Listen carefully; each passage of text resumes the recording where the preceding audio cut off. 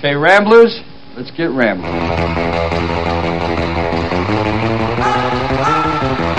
Down where it is now, everybody wants a piece of the market. Oh my God, that is funny! I don't remember asking you a thing. I'm funny how? I mean funny like I'm a clown, I amuse you? With all due respect, what the are you talking about? Oh, I'm sorry. Did I break your concentration? What the is so funny about me? Tell me. Tell me what's funny. You represent the idiocy of today. I did not know that. English, motherfucker! Do you speak it? Are you listening to me? How's my together? Is my together? Nice personality combination, hostile and intolerant. So that's it then. No one else really knows anything.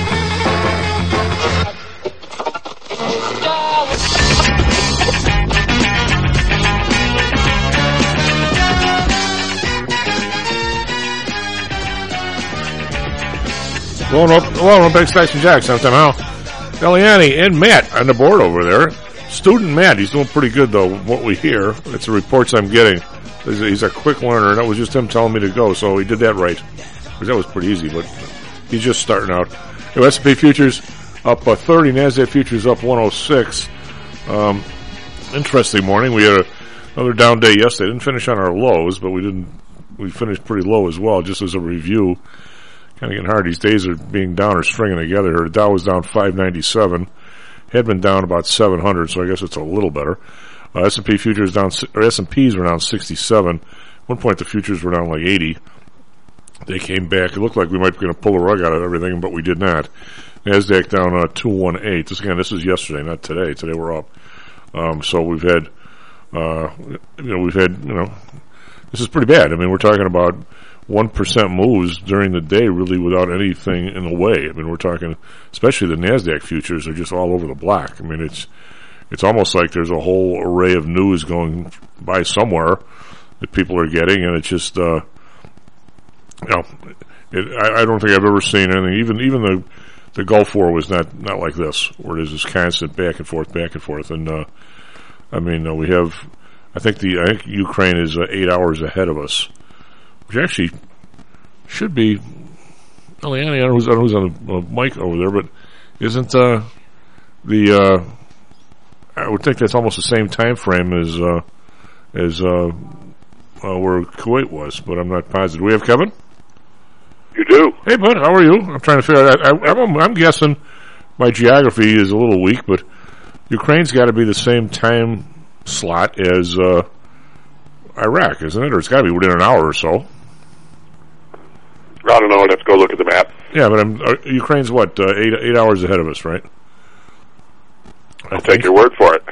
Yeah, well, I think it's London's 6. That's probably it may be the only thing I'll take your word for. Yeah, the only time I'll take your word for it, Tom. Well, I don't know. But I'll go with it on this one. I know it's not Greenwich Mean Time. It's further east than that. And what, Greenwich is 6 hours away? Why are the Greenwich people so mean anyway? I don't know. I don't think it's the same kind of mean.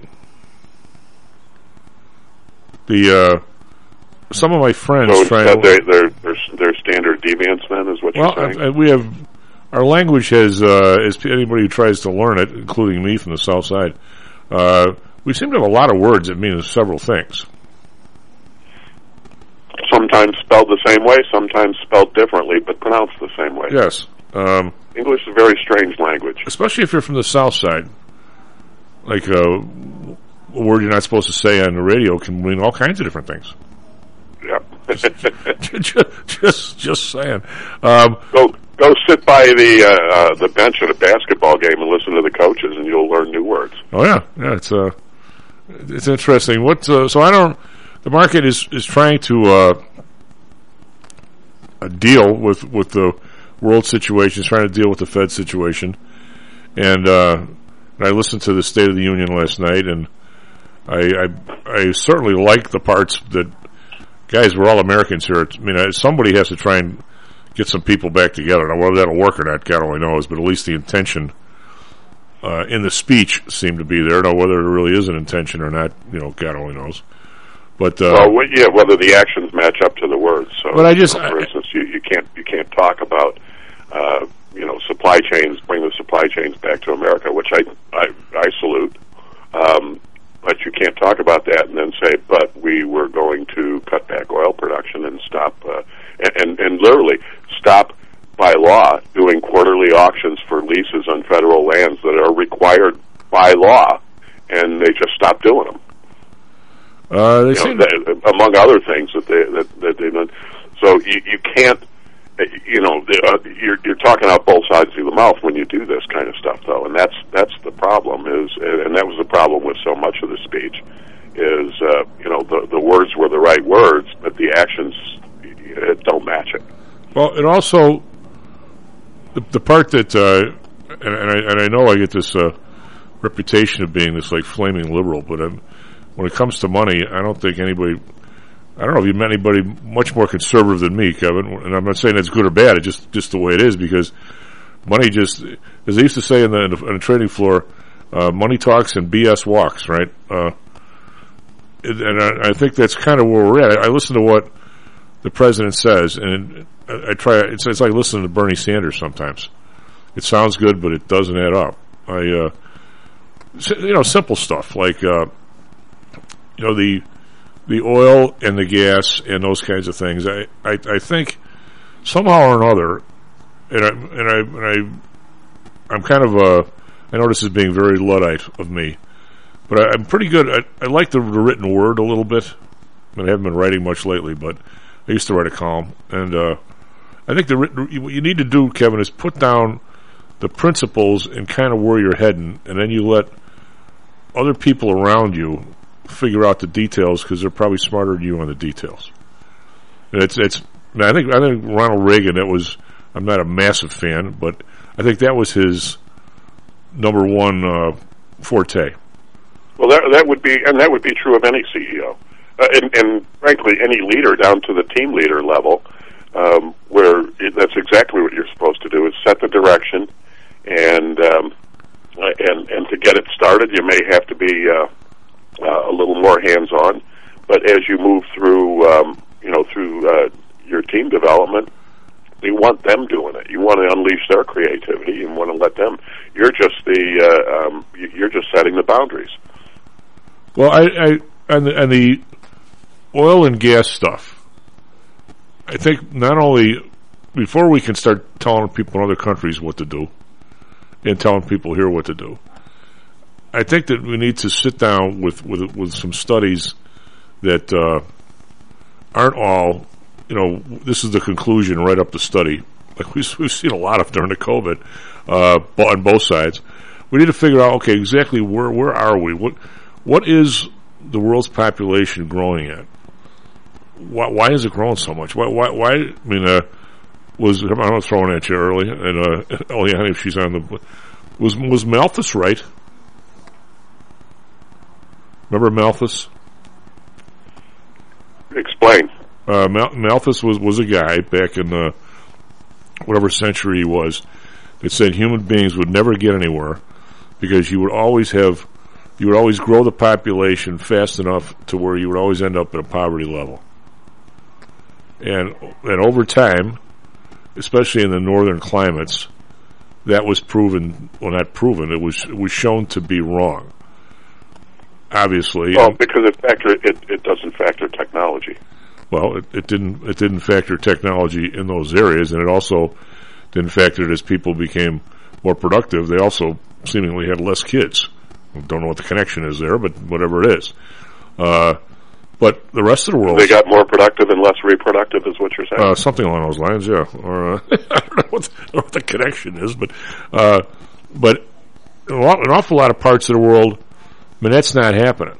I mean, I'm not making policy here. I'm just observing. I mean, the U.S. is probably still the fastest growing place, I mean, if you don't count the change from rural to city in China and how that messes up your count. I mean, the U.S. is probably doing still better than anybody else. And yet our population barely grew. And where did the rest of the world grow? 30 million people?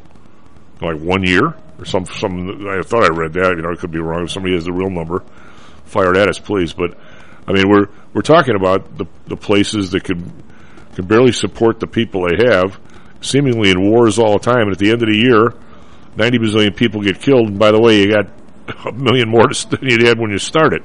So, okay, are we going to shut off the rest of the world for any kind of oil usage, any kind of coal usage, any kind of? I mean, what are we doing? I mean, what can we do here over the next 10 years to find a way without massive disruptions to use either the same amount or preferably a lot less of the coal, oil, and things that we're using? Now, we've made massive strides in terms of automobiles, in terms of everything else. Now, the next stride to go from, a gas-fired van to gas being burned 80 miles away and flipped over wires and charge up the van, I don't know if you gain anything on that, Kevin. I'd like an engineer to tell me. And if you don't, what are we doing? Yeah, because there's actually Carl's done some interesting work on that, trying to run the math on it, and it doesn't work. You can ask him about it on Friday.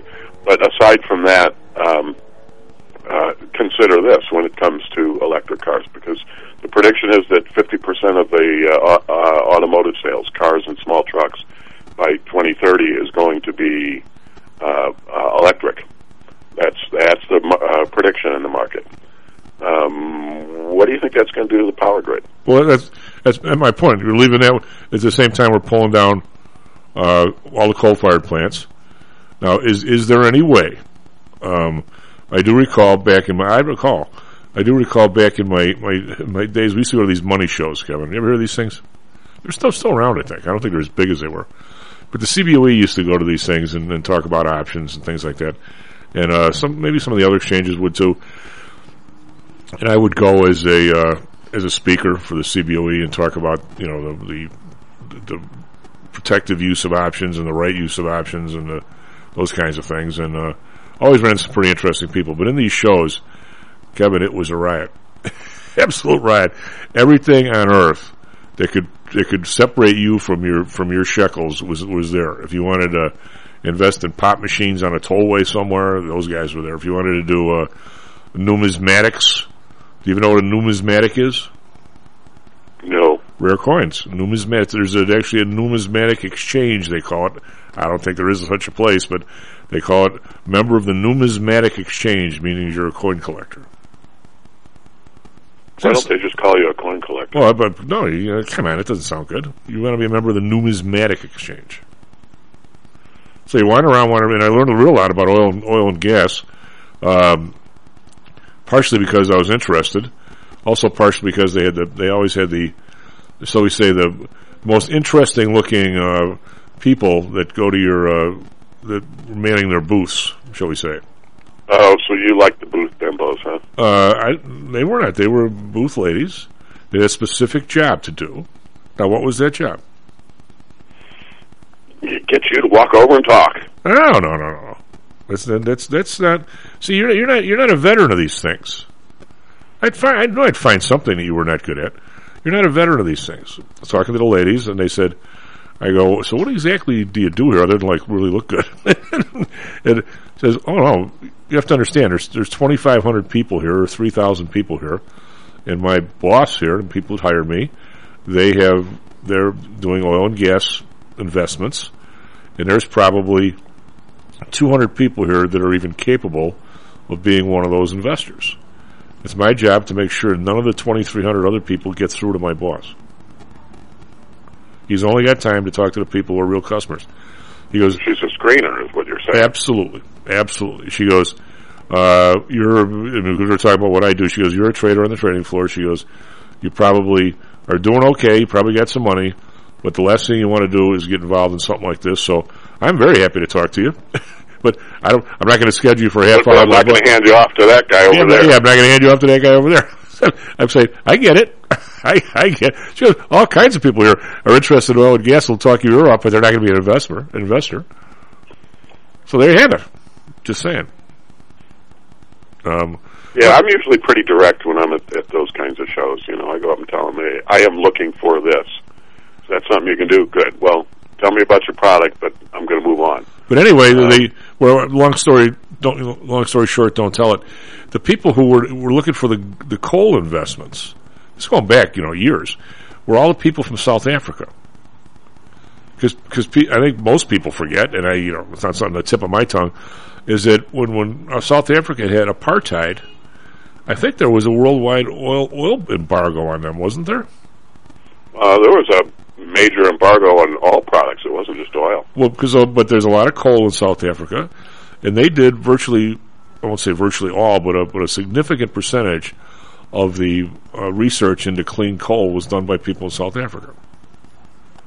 So I'm not convinced that if we put enough money into it, I mean, not ridiculous amounts, that we could find a way to use our coal for power. Now, what the cost would be, I don't know. Wasn't there supposed to be the thing was actually funded? Wasn't Illinois supposed to have? And Illinois has, for those people who don't know, Illinois sits on probably the biggest chunk of coal than anywhere else in the world. But it's high sulfur. It's It's bituminous coal, right? Which is high sulfur, soft coal, versus the lower sulfur anthracite that you get in Wyoming and those places you see on the unit trains. Anyway, weren't they supposed to build a coal-fired plant in Illinois, and they were supposed to bury the carbon dioxide underground, where it could be absorbed there and actually grow as plants or something? And then the thing got stopped. It didn't get built. But there was I don't know that story. I know there are clean coal initiatives in Indiana, and it seems to me that Northwest Indiana actually had a small plant up and running. Well, they're closing the one in Michigan City. But I don't know how successful it was. It hasn't gotten a lot of publicity lately, so I would imagine it's not a smashing success, or it is, and nobody wants it because they really don't want it. They don't want a coal plant. Well, the one in Michigan City is closing, and I always thought that was pretty clean. They use the same principle, I believe. Like Pullman used to know. This is how, way back in the day, when you painted something, you just painted something, and people breathed the crap, and that's why they probably didn't live longer than 55 or 60. But when I was there was the paint area. Whenever they painted something, Kevin, they would have they put this huge thing up by the ceiling. It was it had to be 100 feet long. It was longer than a railroad car. A railroad car is, I believe, 85 feet. And it was a huge wall of water that came down. And on the opposite side of the wall of water where you're painting, whatever the hell you were painting, it looked like almost an aircraft engine. It might have been like a DC-3 engine or something. It pulled all the air through the waterfall, essentially. So any bits of paint that were in the air would get caught in the stream of water. And at the end of the week, you wouldn't believe the big tub of sludge on the bottom. It would have been, paint particles in the air. And I think the coal plant in Michigan City had kind of the same principle. It was right on the lake, took water from the lake, and I think it was this big, huge waterfall of water if you looked at the cone. And I think it dragged the exhaust, for lack of a better term, through the water. So I think it was pretty clean. But I'm saying, I don't know. We give up on coal technology. Do you? I mean, we have so much of it. I don't think at this point, we shouldn't be giving up on anything. I mean, to me, you want to go to the cleanest stuff that you can do, and we don't do that, by the way, because we as a policy often are anti natural gas, which is a cleaner burn and has a lot of cleaner burn than oil, and has a lot of great applications. But President Obama used to say this all the time. He talked about the all of the above type of approach. He didn't do all of the above. No, he talked about it a lot. And if you want to envision a world in the future that has that's all clean processes, that's all alternatives, then fine. I'm all for that. But you have to set a path to it. You can't just start chopping it off. Especially, and I go back to that one silly example of the electric cars, especially because we don't think anything through. No. We just say, here's the new policy. So what are you going to do when the wind's not blowing and you have all these windmills? What are you going to do when you don't have enough sunshine and for an extended period of time and your solar is not effective? What are you going to do in Alaska with solar? When they have parts of the year when they just don't have any sunshine. These are all. it's not like you can just pour the electricity into a barrel and get it out when you need it. What? I'm curious. Somewhere you would hope that behind the scenes there's somebody like thinking, but I'm not sure that as you seemingly take education back a ways to where people like don't want to question stuff or whatever. I'll pick up two things from last night. Well, since we're on the electrical grid piece, so you end up putting say you decide you want to have a bunch of windmills in Indiana. By the way, there are a bunch of windmills in Indiana. There's a spot somewhere between here and Purdue where you'll see a whole area. I don't know why there's wind in that area, but there must be. There's got to be, a couple hundred of them, right, Kevin? Well, all right, so that's 60 miles from Chicago, give or take.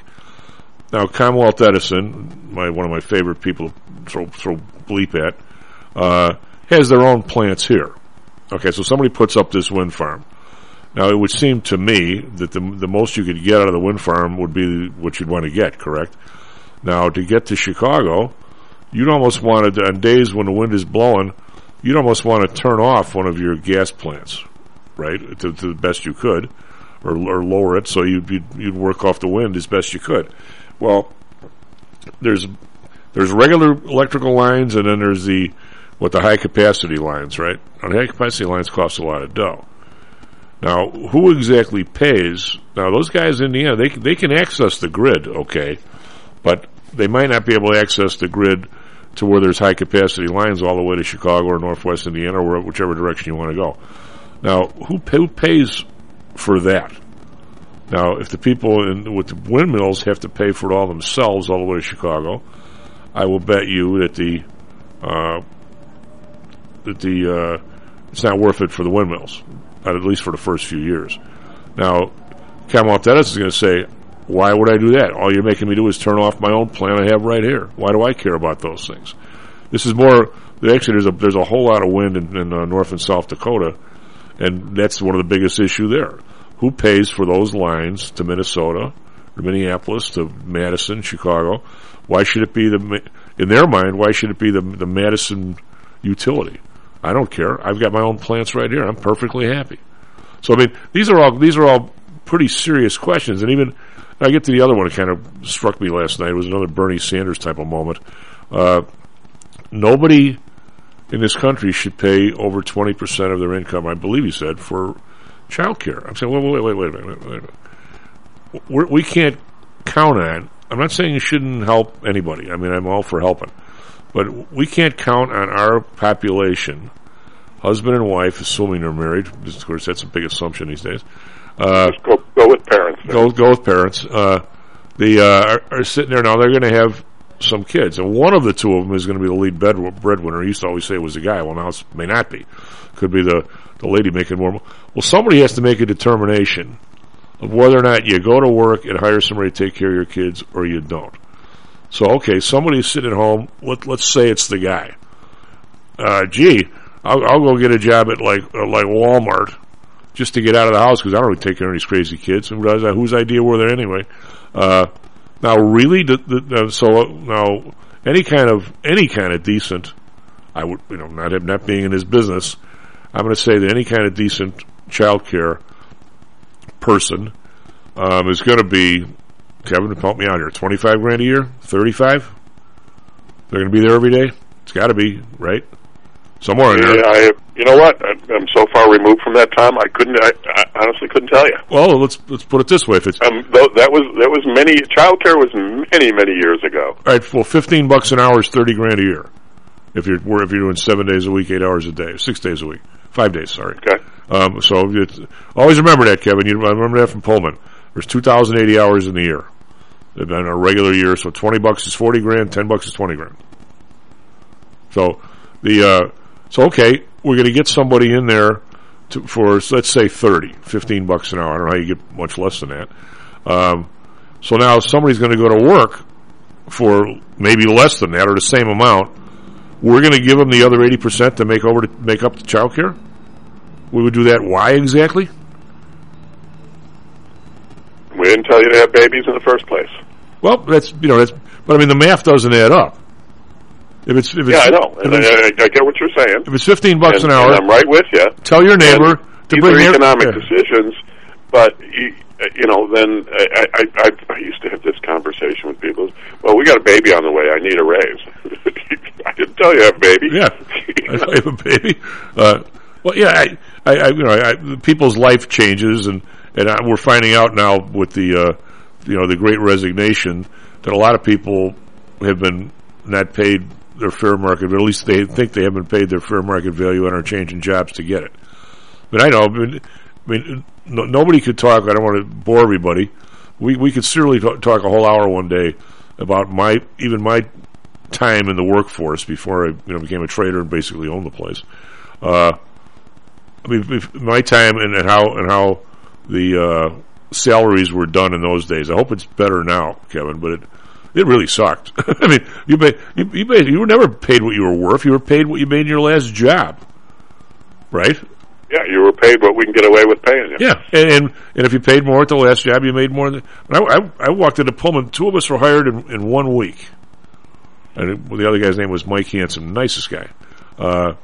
He worked for Ford. And the reason why everybody wanted to come out of NBA school, he was a University of Chicago grad as well. The reason why you want to come out of, you want to go to work for Ford is because Ford made you work 6 days a week, and they paid you overtime on Saturday. So you went to Dearborn, Michigan, where you had nothing better to do anyway. So you worked on Saturday, and at the end of the year, instead of the $20,000 you were hired for back in the day, you made $23,000. So when you went to your new job, they'd say, I made $23,000. Well, you can start here at $25,000. So that's the only reason why people basically spent a year or two at Dearborn, so they could goose their. Plus, Ford was a good place to work. I mean, in terms of learning stuff. SP futures up 20, NASDAQ futures up 72. Be right back. Stocks and Jacks. How much confidence do you have that your investments will make you wealthy? Do you truly know the odds? Welcome to Luckbox, the control freak's guide to life, money, and probability. Luckbox shows you how to gauge the likelihood of success before you commit to an investment or any other decision. And Luckbox is free for 1 year at luckboxmagazine.com/jocks. Each new issue dives deep into the current investing climate, separates the signal from the noise with relevant trade ideas, and equips you with cutting-edge tactics you don't already know. Luckbox is the essential magazine for proactive investors who are hell-bent on pursuing life, luxury, and happiness through sports, fitness, travel, food, spirits, music, and a whole lot more. Smart investors don't bet on possibilities, they play the probabilities. Luckbox is $7.99 on newsstands, but you can subscribe for 10 free digital issues at luckboxmagazine.com/jocks. Don't rely on luck. Get Luckbox at luckboxmagazine.com/jocks. Hello, this is Tom Howell, the Chief. Confused about investing these days? I suspect you are not alone. Investing was never easy, although at times it may have seemed so. I think one reason behind the current concern, although maybe not explained as such, is how the fluctuation in the American dollar and the associated politics is affecting your investments and your wealth. It may not be enough to make some money in your investments. You may need now to make enough to exceed the amount that your leadership is depreciating the value of the dollars you've worked your whole life to accumulate. That same leadership has seen fit to maneuver risk-free interest rates to near zero. Providing positive risk-averse returns in a zero-interest and declining real wealth environment is by far the toughest assignment I've ever had in my years as a money manager. I'm sure that a lot of you have heard that one way to possibly deal with this problem is to invest in so-called hard currencies like silver and gold. The idea being that they will retain their relative value in the face of devaluation of paper currencies like the dollar. To be honest, I have never been a gold bug. I've always had faith that having enough dollars and a good investment strategy was good enough. Now I'm not so sure. But I do know that if I did invest in gold or silver, I'd want to do it in the same manner as we do with PTI for investments in the market, with defined risk. If you feel the need to invest in gold or silver, we can do it using the same strategies that we use for our protected index program. No matter what you invest in, we feel that you need to know and control your risk. Find us at PTIsecurities.com. That's PTIsecurities.com. Is your business being challenged by the complexities surrounding healthcare reform or other matters related to human resources management? If so, then Cognos HR can help.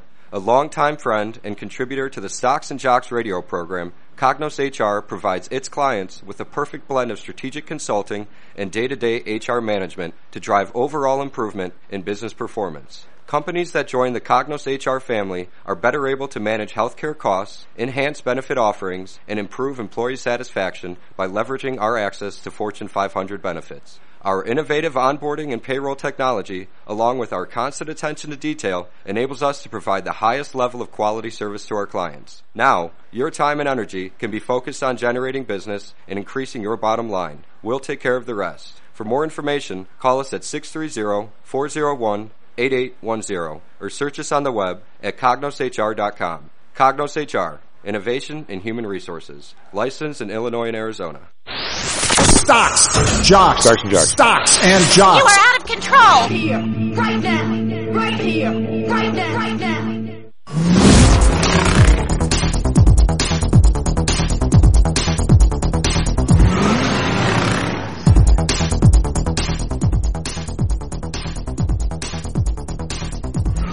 And he's probably looking over him like the fourth grade teacher over there. Hopefully, be good over there, Matt. You know how she is. Just saying. I just love to throw something at you. I'm not saying she's bad. Just, you know, she wants you to do the job right. S&P futures again up 18. NASDAQ futures up 71. Dow futures up 213. Oil up 551. We've got all kinds of stuff going on here this morning. There's a flip back from yesterday. We got the DAX up 88. It's 0.6%. They were down 3% yesterday. So got to take this almost days in a row together here. FTSE up 73, that's a full 1%. CAC around up 27.4%. Over in Asia, we got the Nikkei. Now, these guys were up yesterday for whatever reason. Now they're down today. Nikkei down 451. That's 1.7%. Shanghai down 4, call that flat. Hang Seng, however, down 417. That's 1.8. So up one day, down the next. It is a lot of these trading firms, a lot of these big companies that do all the trading, and even smaller people. I know for us, this is getting fatiguing. It really is.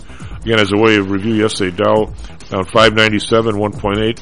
S&P down 67, 1.5. NASDAQ down 218, that's 1.6%. Bonds, remember we were up to 2% on the 10-year a couple of weeks ago. Well, we flew down to 1.7 as the bonds have rallied. We've got, today they're up 5 basis points to 1.77. The Bund is, minus 0.01. It was back up to 0.30. I never thought it'd be back below zero again, but it is. Japan is unchanged at 0.15. Oil, this is West Texas, up 571, 109.12. Brent up 598, 110.95. Natural gas up 11 cents, 468. RBOB up 11 cents to 320. That's a huge move.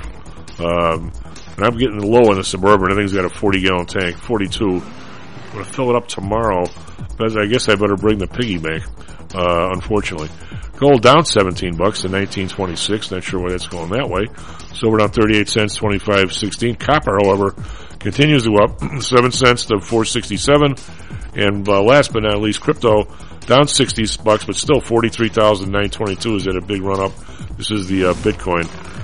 Matt, who's ever doing traffic, weather, sports? Have at it.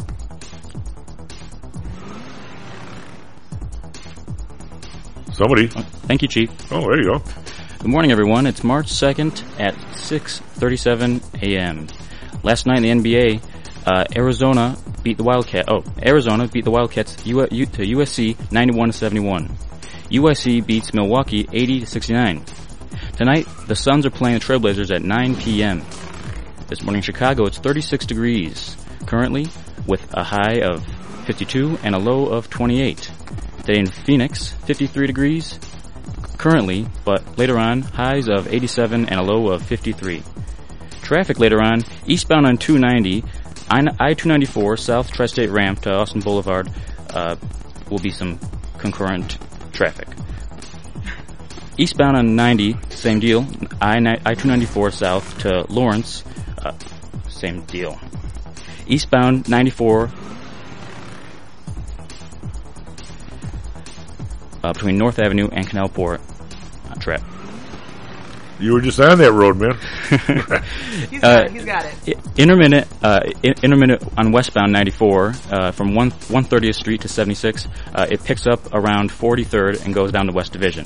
Northbound on 55, Route 171 to South Damon. There is an accident on right before California exit 289 that is causing some traffic. Back to you, Chief. We have the sporting news we haven't even mentioned yet. Is it looks like Major League Baseball is not there for a while. So I was supposed to get on to a spring training, Kevin, and talk to one of my clients who's helping out with one of the teams of the younger guys, and was kind of hoping to meet a few people and maybe see a couple of games. And I guess I'm out on that, eh? I guess you're not going to spring training. The question is, you going to Phoenix anyway? Well, I think they still are having the rookie camps down there, and I think he might be teaching at one of the rookie camps. So I'm going to see. One thing's for sure, I bet I can get a hotel and a flight a lot easier. Just saying. Oh yeah, I bet you the rates are down. Well, yeah, maybe I'll go visit my son.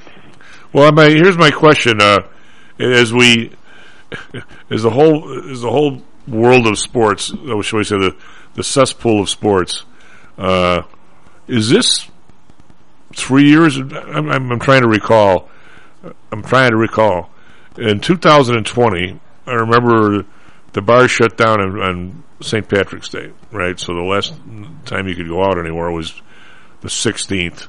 Did they have spring training up to the 16th and then cancel it in 2020, or was there no? Yeah, I think they did. If you remember, it was like, the dominoes were just falling like crazy then, because you may remember all the basketball tournaments, all the conference basketball tournaments, all the teams, or was it the NCAA? Yeah, I guess everybody got there. Basketball tournaments. All the teams were at their at their sites, and I think the Big East even played a half before they. But one after another said nope, canceled, and everybody went home from there. So everything was happening right at about that time. So I am sure that they were in spring at the spring training. Didn't a couple teams get they played the first half of the game and then walked off the floor or something? That was the Big East tournament, if I remember correctly. Wow, that was in New York, right? Yeah, because that conference was holding out. They were like the last one. Everybody else had canceled their games, and it was all happening that day. It was like all at once. And so they said, "Hey, well, okay, we better pull the plug too," and they pulled the plug like at halftime. Well, I don't know all the details of each individual stadium and municipality in Arizona, which I'm somewhat familiar with, but Florida is the same way. I know that where the Cubs were in Mesa, and the group that basically took care of the Cubs, for lack of a better term, were a bunch of retired people from Mesa, and part of the city. They were aren't they the Holcombs? Is that the name of the guys, Kevin? Yeah, that sounds right. And Cubs had a nice stadium, Holcomb Park, and down the street was Fitch Field, where the minor leaguers were, and I used to go watch the games there. Well, that wasn't good enough, right? So they ended up building this big, huge complex with a field looks like Wrigley Field and all this other stuff, and more people. I think that most of that money comes from those municipalities, Kevin. I mean, the Cubs probably put up some of it, but and you go to these places where the people I know are from Seattle, right? And I think they're in Peoria, and they share the complex with somebody, but it's really something. I mean, there's this beautiful stadium that the teams share. I mean, one's there one day and one is for home games. But then there's like a smaller stadium and like 5 more diamonds and a massive rehab and workout facility indoors for both teams. You walk in and there's a stadium. You look off to the right is one team's stuff and the other one's the other team's stuff. And there's got to be 4 or 5 of those places. Don't the White Sox? They're in Glendale, right? They share with somebody, I think. There's really no reason to have the big stadium have 2 of those, right? We don't need one of those for every team for 6 weeks. You certainly can share there, and then maybe a minor league team or some instructional league will play the rest of the year because they're beautiful spots.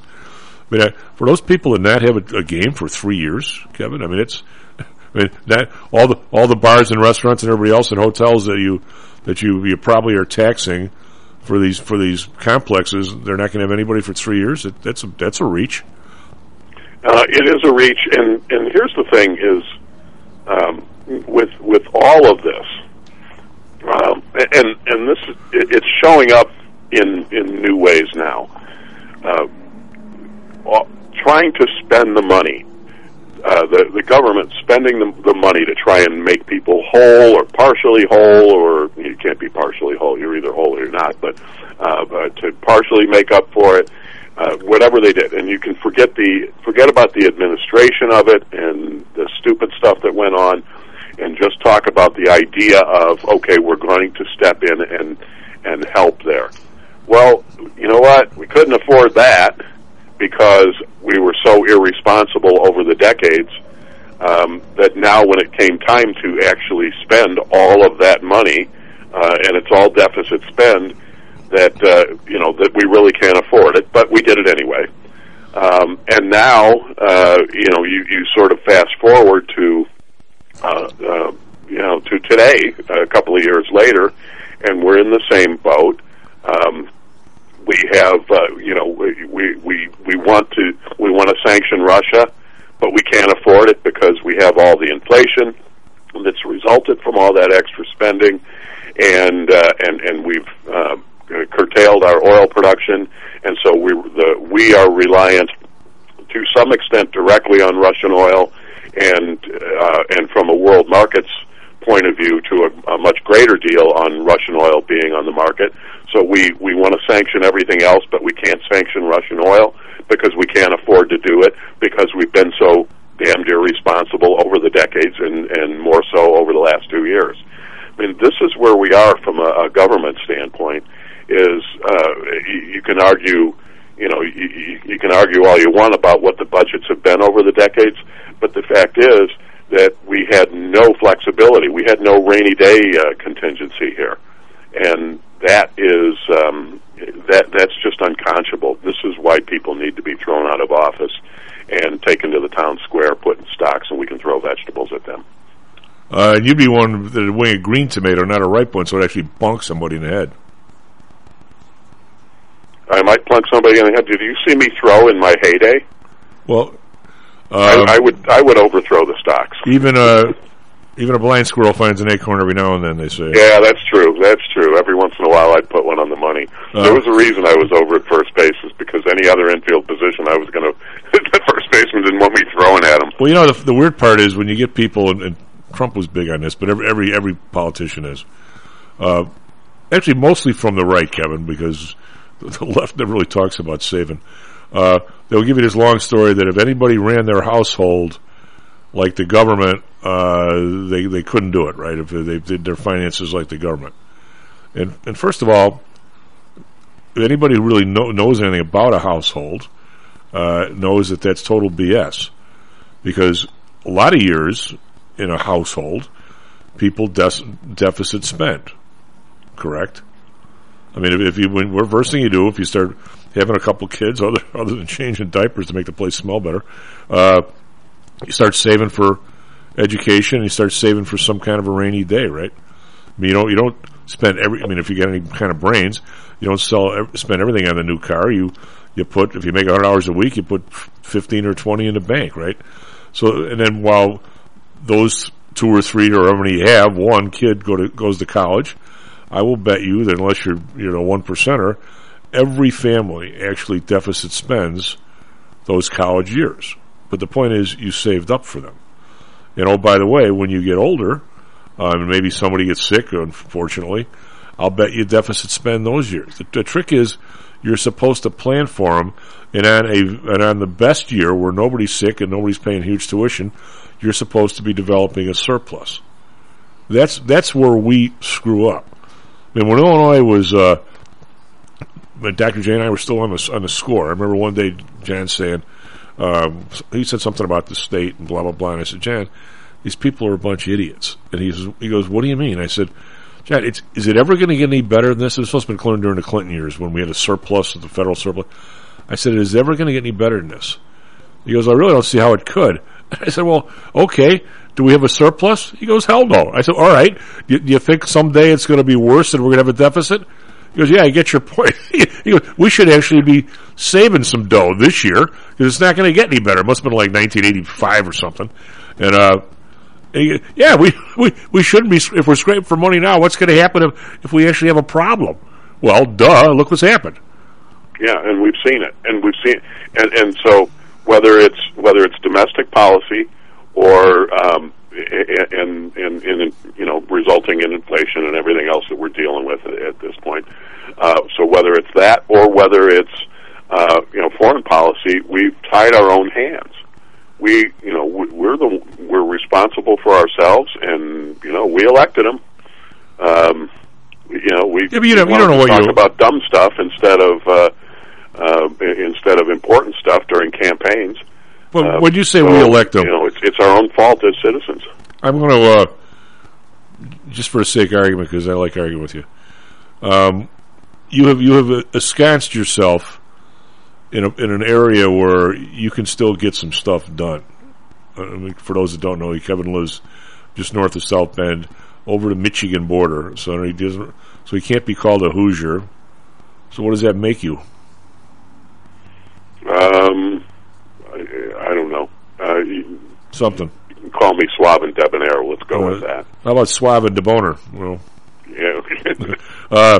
Anyway, somebody won't say anything about that. Yeah. So Kevin has had some success in local politics, as everybody can tell just by listening to him. He's not afraid of working hard, at changing some government in his area, and he's worked from the ground up. Now, when you say we voted for these people, I'm going to say, yeah, we did. Except when you walk into I'll use a quote from my mother when Bush was running against Kerry, and she says, "How is it we got 300 million people, and our choice is 2C students that laid in the coffin naked, staring up at dead animals?" The man was a pretty bright lady. And she goes, "How is this our choice?" I mean, when you got 330 million people, and they wheel out Trump and Biden as your choice, I guess we voted for them. After wheeling out Trump and Clinton first. After, I guess we have a choice. Now, that's at least better than my hood in Chicago, because my spot is one of these. I don't know if people heard me say this before. Chicago has Illinois has the oddest ways of making districts. So the trick is to make a district where there's a power group, and then you're supposed to reach into another district of so we say, totally different types of demographics, and you steal a little bit out of that area because they can't really do anything vote-wise because there's only like a few hundred of them. Well, so my district is one of those. It's a little feeler into Lincoln Park for what the district is basically the west side, and I wouldn't know any one of these people if they would never walk down my block. I would never go near their block. It's just, and it's virtually all on a post, Kevin. I mean, there's no election there. I mean, and people talk about everybody's right to vote. Well, I guess it's a good thing, but in my neighborhood, what difference does it make? It makes absolutely zero difference if I walk down the block. I mean, we had a contested aldermanic election, so I won't say it's totally useless. I can vote no on most of the judges. I can do something, but I can't. I mean, I'm not part of. Plus, in Illinois, your presidential vote's useless. The Senate, we have most of the Senate races are. I mean, I guess the governor's race is somewhat contested, but out of all the races, I hope so this time around. Yeah, but out of all the, I mean, is this? It can't be any different than Russia, really, is it? In many ways, no. No, I mean it's. So we can't totally leave the Ukrainian thing. I think that I don't know why. I mean, I'm happy. Sure, is happy to see it. Somehow or another, the West is a lot different on this one than. Is it just? I don't know. I'm happy with people's response on this because I think Putin really overstated his hand. I mean, the move into Crimea was sneaky enough and fast enough and had maybe some legitimacy, maybe, and it was happening so fast that people didn't want to ruin their day by thinking about it. Pounding into cities where you're landing missiles on places and you're killing people, seemingly out of the blue. I don't know. Did he ever think he was going to get away with that without some kind of world opinion? Well, yeah. So that's beyond the pale. He probably didn't think he'd have to do that. Excuse me. Counting on very little resistance, I think the idea that we have European countries kind of rallying around this is interesting and different from in the past. But I think they're concerned. I think there really is a oh crap, we may be next type of mentality in this, and so I think there's a concern, and there's a concern about Putin. One of the things that when it comes to flexing the military muscles in terms of foreign policy, one of the things that really tends to help the cause, it doesn't help anything, in a productive way, but is to be unpredictable when people have no friggin' idea what you're going to do. I think that's what stopped a certain amount of aggression during Trump's time, is that people they didn't know what to think of him. They didn't know what he might do. And there was always this threat that he'd be crazy. He never was, and if anything, he was probably more measured in some ways than other people. I remember him calling off an attack because it was going to get too many civilians that, and so he canceled it with the planes in the air. So, I think there's, we see the same thing with Kim Jong-un is, it isn't that people can't beat him, but I think they're afraid that this guy's so unpredictable that we don't know what he's going to do next, and that's the threat that he poses, not that he can't be defeated. So, I think that's what you run into, and that's what people are seeing now in Putin, is he's gotten himself into that unpredictable category. They don't know what he might do, and the fear of what he might do is greater in the Europeans' eyes than anything he's doing now. Well, I think the Europeans, right now, I don't think they feel that they have to. They're going to support Ukraine, but they're not a member of NATO, so there's no Article 5 or whatever. But right, they don't have a legal obligation to do it. But they clearly do it in Poland, and I'm not so sure about the Balkan states. It's more of a Lou question, but I think they feel that it's. Yeah, so, there are some other former Soviet Union countries, and I think that's a big part of the concern. Is will he try to reclaim Soviet satellites? Which, if it happens to be a member of NATO, that will force their hand on NATO, and it's either going to mean we won't have a NATO, or NATO's going to be responding to them. And are we at that point into World War III? Well, and you also, just from an economic standpoint, I mean, the first time we talked about this had to be 6 weeks ago when he started doing this stuff, and I asked mostly Lou, because Lou knows that part of the world pretty well, being a JAG officer in Moscow and speaking fluent Russian. I said, if you could put up on a chalkboard, showing my age, what exactly the pluses and minuses are economically for Putin, where would they come out? I mean, Ukraine does a lot of wheat. They have some other stuff there. They're kind of the breadbasket of Europe. They've been talked about for a while. Now, just trading with them versus going in and having some kind of an occupation where you all of a sudden the production is going to go down, and you're constantly have people there and people taking pot shots at you. I mean, if it turns into some kind of guerrilla warfare. I mean, I never understood the economic justification of it. I mean, in terms of, it's not like, they've got oil, we need oil, we're going to go take it type of thing. But so now he's there, and he clearly has to pay these guys. He seems to be, the logistics of it, from what I read, and I'm not the expert on this, but they clearly didn't plan for this tough of a deal in terms of bullets, gasoline, all the other stuff that goes with. And if you ever want to read a pretty serious book about running wars, read George Marshall's Soldier and Statesman, because George Marshall was the absolute master of if I'm sending somebody into battle, he's going to be the most well-equipped he can with the best chance of coming out of there that I could possibly do. You can't change rule number 1, as they used to say in MASH, young men die. But everybody went with 10 times as many bullets as the Japanese or Germans had, 10 times as many grenades, 10 times as many pieces of toilet paper, you name it. Our guys were always, and logistics is really what, unless you can take over a place in a day or two, right, Kevin, logistics wins wars. And now this dude is in another country, and he's running out of gas, and he's actually forced to do stuff that he didn't want to do. Now, does this make him even more crazed and more dangerous, or does he back off and take a couple of their states and leave? I mean, that's what I mean, is by the unpredictability. We don't we don't know.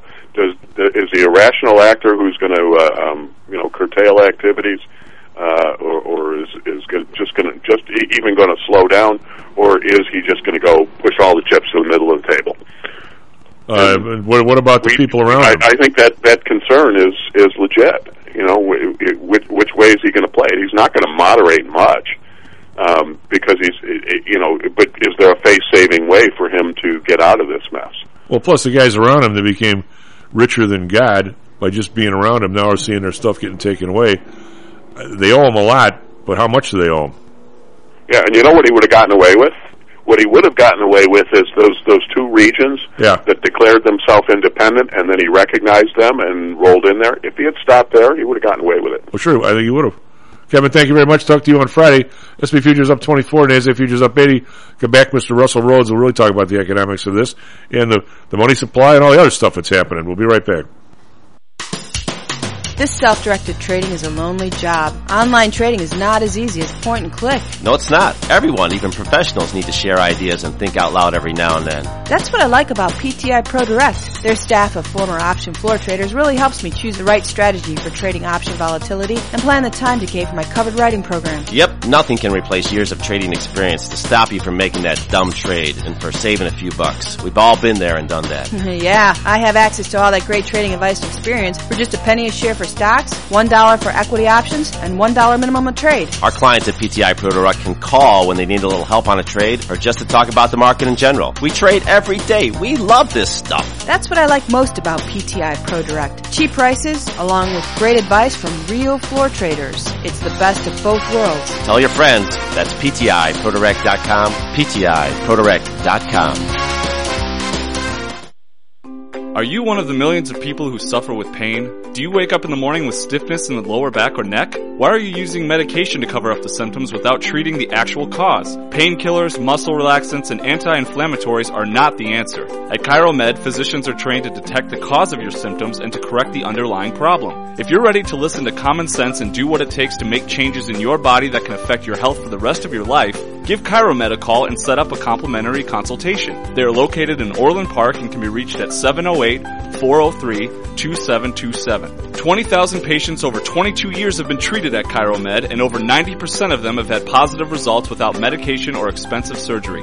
Isn't it time you did something good for your body too? Give ChiroMed a call, 708-403-2727. That's 708-403-2727. Let's get you pain-free and living again. Hear ye, hear ye! The Homer Broadcasting System is on the air!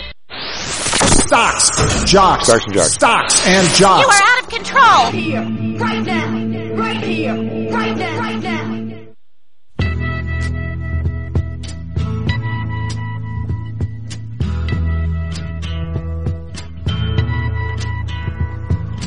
Lone Workplace Stocks and Jocks. I'm somehow Eliani on the board. SP Futures up 21.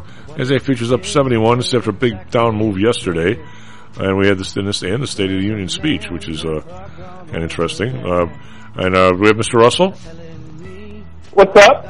What's up, man? Did you listen? Happy Wednesday. Do you ever watch that, pardon the interruption, where they have somebody that comes on at the end and does little corrections?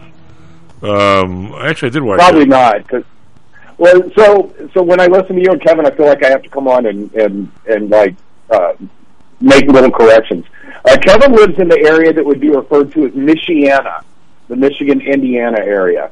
As a resident of Michigan, he is a Michigander. Ah. I learned something new. Well, that's an interesting thing you got going there. There you go. What did you make? Did you manage to stay awake during the speech? I did not, but I don't feel like I missed much of anything. I didn't really think I would miss much of anything. Well, I just on that side of the aisle, and again, everybody knows I have been up until not that long ago. I guess been a lifelong Democrat till finally I jettisoned kind of any party started. I'm in the middle, hoping for a third party that the guy's name doesn't begin with a T. Why can't you become a libertarian with me? I'll give you a bumper sticker. I've voted libertarian twice, but they don't. What do they? They don't do anything. It's a non-vote. I'd like it to be a real vote. It's not a non-vote. To me it is. It's not a non-vote. If we can get, and we'll go through this again in about 3 years. If we can get over 5% of the national vote, it's like a game changer as far as the dollars go. And the reason why you don't, is because the person you put in there is usually, not electable. I mean, I think. Well, she was absolutely. If they would give her, if they had given Jo Jorgensen one shot at the debate with those other two guys, she would have looked presidential between those two. Well, so would your pet Airedale. I know. So would have my 15-year-old. Yeah. He's probably driving right now, or just spit milk out her nose when I said that. God. I mean, we need. I actually, everybody knows this. The thought of somebody blowing his way in from the outside like Trump did has been a dream of mine forever. Just anybody but him. And I hope that was a political game changer. I really did, but I feel like that was squandered. When we had the guy that used to run Starbucks that started stepping in, and he got so harassed when he went and made a couple of speeches. He was like, "I don't need this." Yeah. And I think that's the way things are with everybody that's worth a damn in the U.S. that we would love to see running for president. I don't want to see Elon Musk up there. By the way, he's all pissed off. Well, but there are probably hundreds of former CEOs that I think would do a better job as president of the United States, or current CEOs that would do a better job as president of the United States than anybody we've elected in the majority of my lifetime. I don't know if we even need to go to CEO. There's probably some people that are retired colonels that have work experience that might have run their own business. They might have done all kinds of stuff and actually been known to read a book without pictures. I think Kevin would be a great president. He'd have to have us with him. I will only support him if I get my dream job, which is Secretary of the Treasury. Russell, you should run for president. Yeah, Eliani said. No, I'm not. No, I've run for office. I held office, and I will never do it again.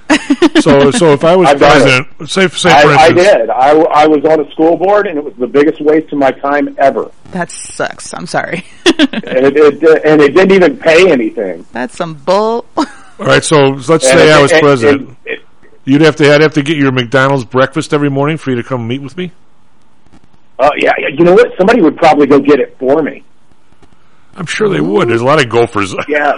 You know how much it is for me to get my McDonald's breakfast via DoorDash? I don't even want to know. Oh, yeah, that's expensive it's like $15. There's like a processing fee and then a delivery fee and then tip. Yeah, it's like you're paying $20 for a McMuffin. It was $5. It worked its way up to about $8.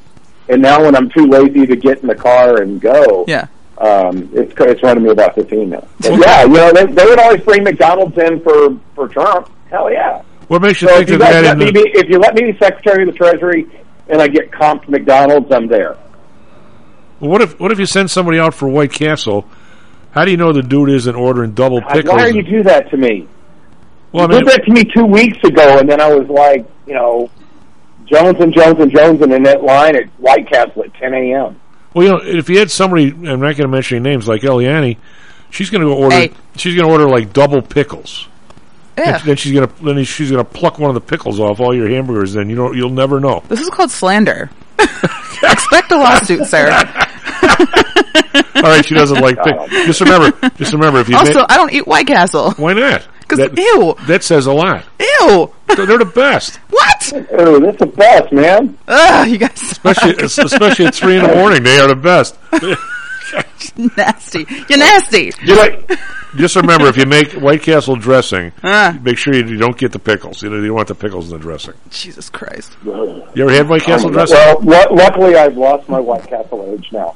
Thank God. What are we going to talk about today? Well, we're talking about I want to talk a little bit about the speech, and again, the idea that the dude wants people to be able to talk to each other. I think that's why he got elected, and I think he's making some moves in that direction. So I really applaud all that. I don't mean from his speeches he's not Mr. Divisive. Now his actions he could very well be, but his speeches he's not. So at least he doesn't come off spewing hatred.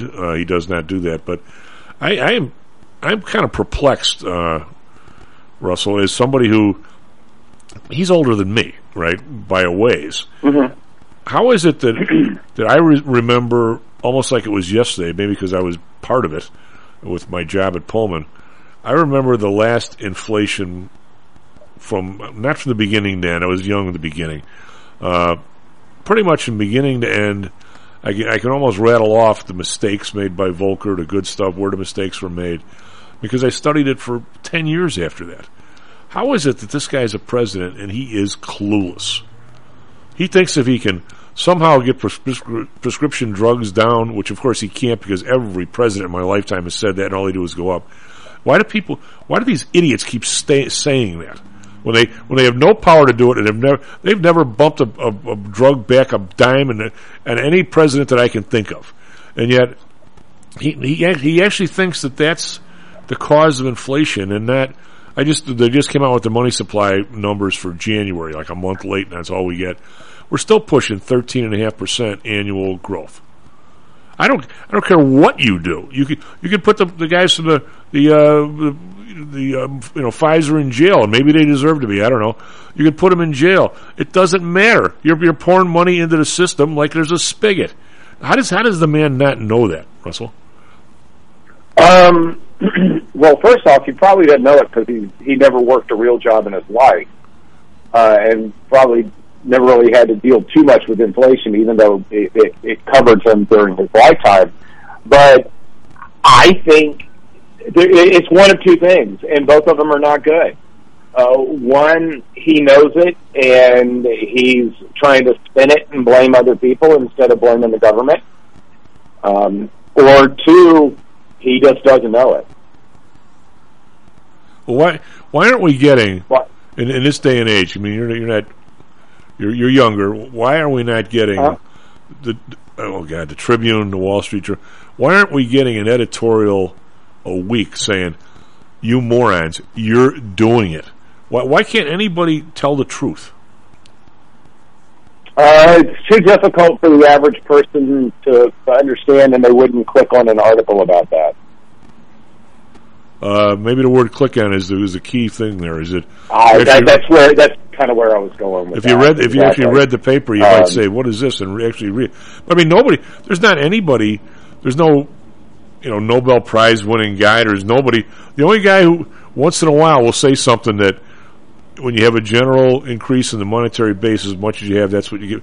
The only guy who says something is the guy who's Bullard, the guy from the St. Louis Fed. Nobody pays any attention to him. I mean, I don't. You wonder what do they really? I mean, go ahead. I explained in class. I go, when you got a lot more. I mean, we deviated into conversations about the currency and what was going on with the ruble, and one kid said, "Well, I could have." If I lived in Russia and I was smart, I could have exchanged everything for dollars, and now I could exchange it back, and I could have taken 70 rubles and turned it into 105. I think that's what we came up with for each dollar, or something like that. And I go, yeah, but with the war going on and everything, don't you think that what you could buy with 70 rubles a week ago, you can now buy with 105? That you're losing all of your purchasing power, and I deviated into a conversation about what we're talking about right now. I said, a lot of people don't realize it, but the amount of dollars that have been created over the last 3 years is incredible. But the amount of stuff that you can buy with those dollars has not kept up, and in fact, it may have slipped a bit just because health concerns impacted the supply chain. I don't think the supply chain is the primary driver. You don't think that either. No, by the way, most professionals don't think that, but trying to explain to the average American what the Fed was doing to make them remain, or what the government was doing, because it's broad, it's not just the Fed, what the government did to kind of allow us to somewhat maintain our lifestyles through this pandemic thing has some long-term negative impact. And now that the pandemic, apparently it's just over, even though I think the numbers are just as bad as they've always been. But now that the pandemic is over, everything should immediately shift back to normal, and it's not doing it. Who do you point the finger at if you don't want to take any of the blame? Well, you point the finger at the people that sell you stuff. Those greedy companies are raising their prices. Well, the last time it was easy. They're raising their prices because the costs are rising. Last time it was easy. It was the dirty Arabs, right? Yep. Yeah, I have a question for you. Now we've got a new thing to point a finger at. Supply chain. Just watch. And one of the big banks for the next CPI is using an 8 handle. Can you 8% for the next one that comes out? I know it's not today, but I will guarantee you, and I'll be on the air. Okay, stop. Number on Wednesday. All right, wait. I'll be on the air with you. Okay, well, stop. Are we talking the new vernacular where we're talking the 8% year-over-year number? The year-over-year. Okay, well, the number used to be, in my day, the number would be, if the number came out, this is actually pretty important. Not that the other stuff we're talking about isn't. This is pretty important.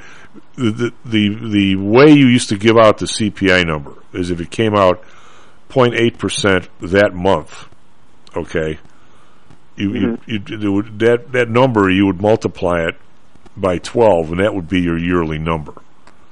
So if you would say, in other words, if it comes out at a full 1% this month, say for instance, that will certainly put the year-over-year number in the 8 range, like you're talking about.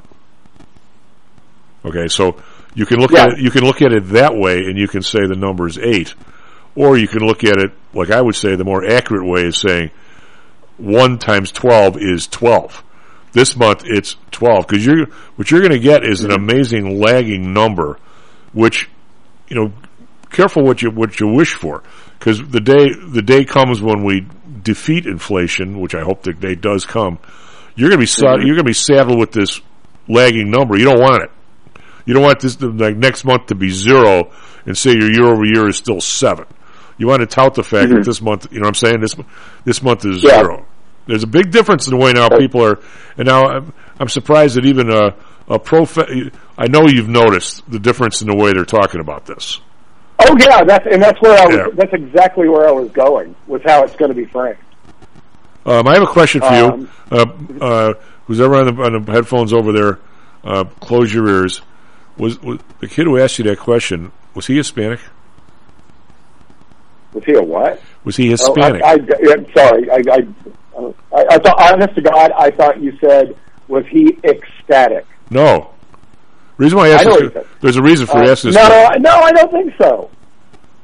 The reason why I asked this question is way back in the day, we had a group of people that were tied with PTI. Well, we're still friends, but they used to do a lot of work in Mexico. And my brother, we had a lot of clients in Mexico, and my brother used to get on there all the time with Dr. J. And we had a seminar up here where it had to be 15, 20 pretty high-end people from the Mexican government came up and had a seminar, right? We talked about options because they were looking to do an options exchange in Mexico, and I think the CBOE was helping them, and they said you should go to these guys' seminar. You can actually learn something about them. So we spent a week with these guys. I say we weren't the seminar firm, but we helped out. And of course on Friday night we head up to the Excelsior and we're having some adult beverages. And one of the older guys, one of the main guys, he's sitting there, and I go, it happened to be one of the weeks. This is back when it had to be the early 90s, Russell, when the Mexicans would devalue the peso every now and then. And so it just happened like the day before. And I said, I really felt bad about, you guys, the peso being devalued and, the average person down there, losing money on this. Guy goes, what do you feel bad for? And I go, well, because the average Mexican who had X number of wealth now has 10% less. Yeah, but we're not the average Mexican. I go, what do you mean? He goes, we all knew it was coming. We took our money offshore the night before, put it in dollars, now brought it back. Now we're 10% richer than the guy next door. It's a great deal. Oh no, you've told me that one before, and it's astounding. I actually explained that there were probably really smart people in Russia that did the exact same thing. I think it was harder for them. I think it was. I'm sure. Well, I think maybe if you had a little bit of foresight a week or so in advance, you might have converted over to dollars. But now converting it back might be very difficult. Well, Russell, you know more about the banking system than I do. What exactly, if you were somebody, I'm not saying one of Putin's gang, but if you were a regular shop owner or whatever, somebody in Russia that they're not a 10%er, say you're a 25%er, if you had any investments overseas at all, or even a bank account in Germany or someplace, and maybe you actually travel back and forth, what exactly has happened to you? What can you do and not do? Do you have any idea? Well, you mean if you're a Russian? Yeah. Now? Yeah. Well, odds are, I mean, there are no flights, so you can't really travel back and forth. And I tried to look into that a little bit yesterday, and tried to pull up the website for the main Moscow airport, and it was down. So these hackers had gotten into it. But as far as capital goes and everything, I think you have all your money in Cyprus. Okay. That's really what all the oligarchs do. Is they kind of like, if we're trying to hide stuff, I think the Cayman Islands used to be a place for people in the United States. I mean, all the really wealthy guys. That's why Cyprus had some banking issues a while back, and everybody initially the reaction was, so what? And then there was like, hold on a second, all these Russian guys have all their money in Cyprus. But just I'm not going to say the high end places, the high end people. It just really, like you said, with respect to switching, if you're in Mexico, switching dollars and switching back, they're all mostly insulated from this stuff. And one time when we imposed a bunch of sanctions on some of the bigwigs over in Russia, one guy said, I could care less. I don't have any money in U.S. banks. And I don't think any of them have money in banks in countries where they would be concerned that somebody's going to come after their money. So the actions that we're taking, like every action like this, isn't hitting the high-end folks. It's only hitting it's hitting the average people. And I hate to say it this way, but my hope is it hits the average people enough in Russia that they rise up and do something about the government they have right now. Because that's the only way out I can see for them. They don't have that kind of... But just... I guess I'll try my question. If you're not one of those people and you're just a regular mope that actually imports and exports stuff to Germany, so you got a bank in Frankfurt and you got a bank in Moscow. Now, is your stuff frozen in Frankfurt? You can't get it? Very possibly could be. So you're right; it is affecting. And if they shut down the SWIFT system, it becomes much more difficult. If you've been shut out of the SWIFT system, it becomes much, much, much more difficult to transfer money back and forth. I mean, you just can't. If you're shut out, you can, but it's a bigger workaround. If you're shut out of the SWIFT system, first of all, when I stop talking, you can explain what that is. But how do you shut out except for oil and gas? How do you make an exception? I don't know that part. I don't know. Other than I'm making an assumption that there's that they're allowing a workaround if it's for oil and gas. Although, for oil and gas, they probably would take a check. They definitely, like when we unfroze assets to Iran, who was shut out of the SWIFT system, we just sent a big plane with crates of currency. Well, as much as I'm not a Putin fan, the last thing, I mean, I don't know how you can not shut off the pipeline. How you can keep buying stuff and just say, oh, by the way, I don't have the ability to pay you, or how long that lasts. Well, I'm not really sure how much. I'm not really sure how much of big deal it would be if everybody stopped buying energy out of Russia, period. Well, I think you're cut it off. Well, if the weather turned 60 degrees in Germany, it probably wouldn't be that big of a deal. Well, and that's part of where I'm going with it. Was if Putin were the evil genius that we all like to think that he is, and I'm doubting it. I used to think he was the end all be all, like the guy you wanted on your side. And I don't know about that anymore. If he was really an evil genius, he would have done this like, I don't know, November 2nd. Just before the wintertime in Europe, where there are a few months of each year where Europe is really dependent on Russia, and we're at the end of that window. Yeah. Because, and, you know, are we rooting for global warming now so they can become less dependent on Russia? I don't know. It's a... And do you know how I've been looking into what we actually buy out of Russia other than energy? The dollar amount of vodka purchased that comes directly out of Russia in the U.S., it's a little over $18 million a year. It's nothing. Well, it's because Stoli is the biggest Russian vodka. Is it made? It has been made in Russia in 75 years. Is it made in Russia? I know. Again? It's not. So, you know, so who cares about that? You know, there's nothing. There's honest to God, if you really start thinking about it, we don't need anything from Russia. I thought there was some stuff we did. I thought there was some. When I was and we talked a lot about this in my classes the past couple of days. When I was in college, we didn't deal with Russia. You know, I mean, they were just they were behind an iron curtain. You know, we did very little business with Russia. Well, and we don't know. We might even have though they've opened up and they've become a free market economy that is smaller than Italy. Yeah. Do you think we could live without doing business with Italy? Well, they used to do if you back when asbestos was a big thing, other than a bad thing. Mm-hmm. They used to. Isn't that where all the asbestos was mined? All the what? Asbestos and talcum and those kinds of things. There's individual things that only Russia has. I'm not listening, but that's what Arm & Hammer made a lot of money in Russia by asbestos mines. Okay. Back before asbestos was known to be bad for you. Back when it was a good thing. You know, the more asbestos you put in a building, the less chance you had a fire. Now, not so much. Well, I mean, am I right? You know, you're absolutely right. You know, talk about an interesting aside. You know that ship we still can't do anything with, the SS United States. It still sits in Philadelphia. If you're ever in Philadelphia, you see this huge ship with 3 stacks. Mm-hmm. That's the former ocean liner. It still has the record of crossing the Atlantic in the fastest time. But that thing had the guy who designed it. In a lot of ways, I don't know if he did the engines and everything else, but the guy who designed it.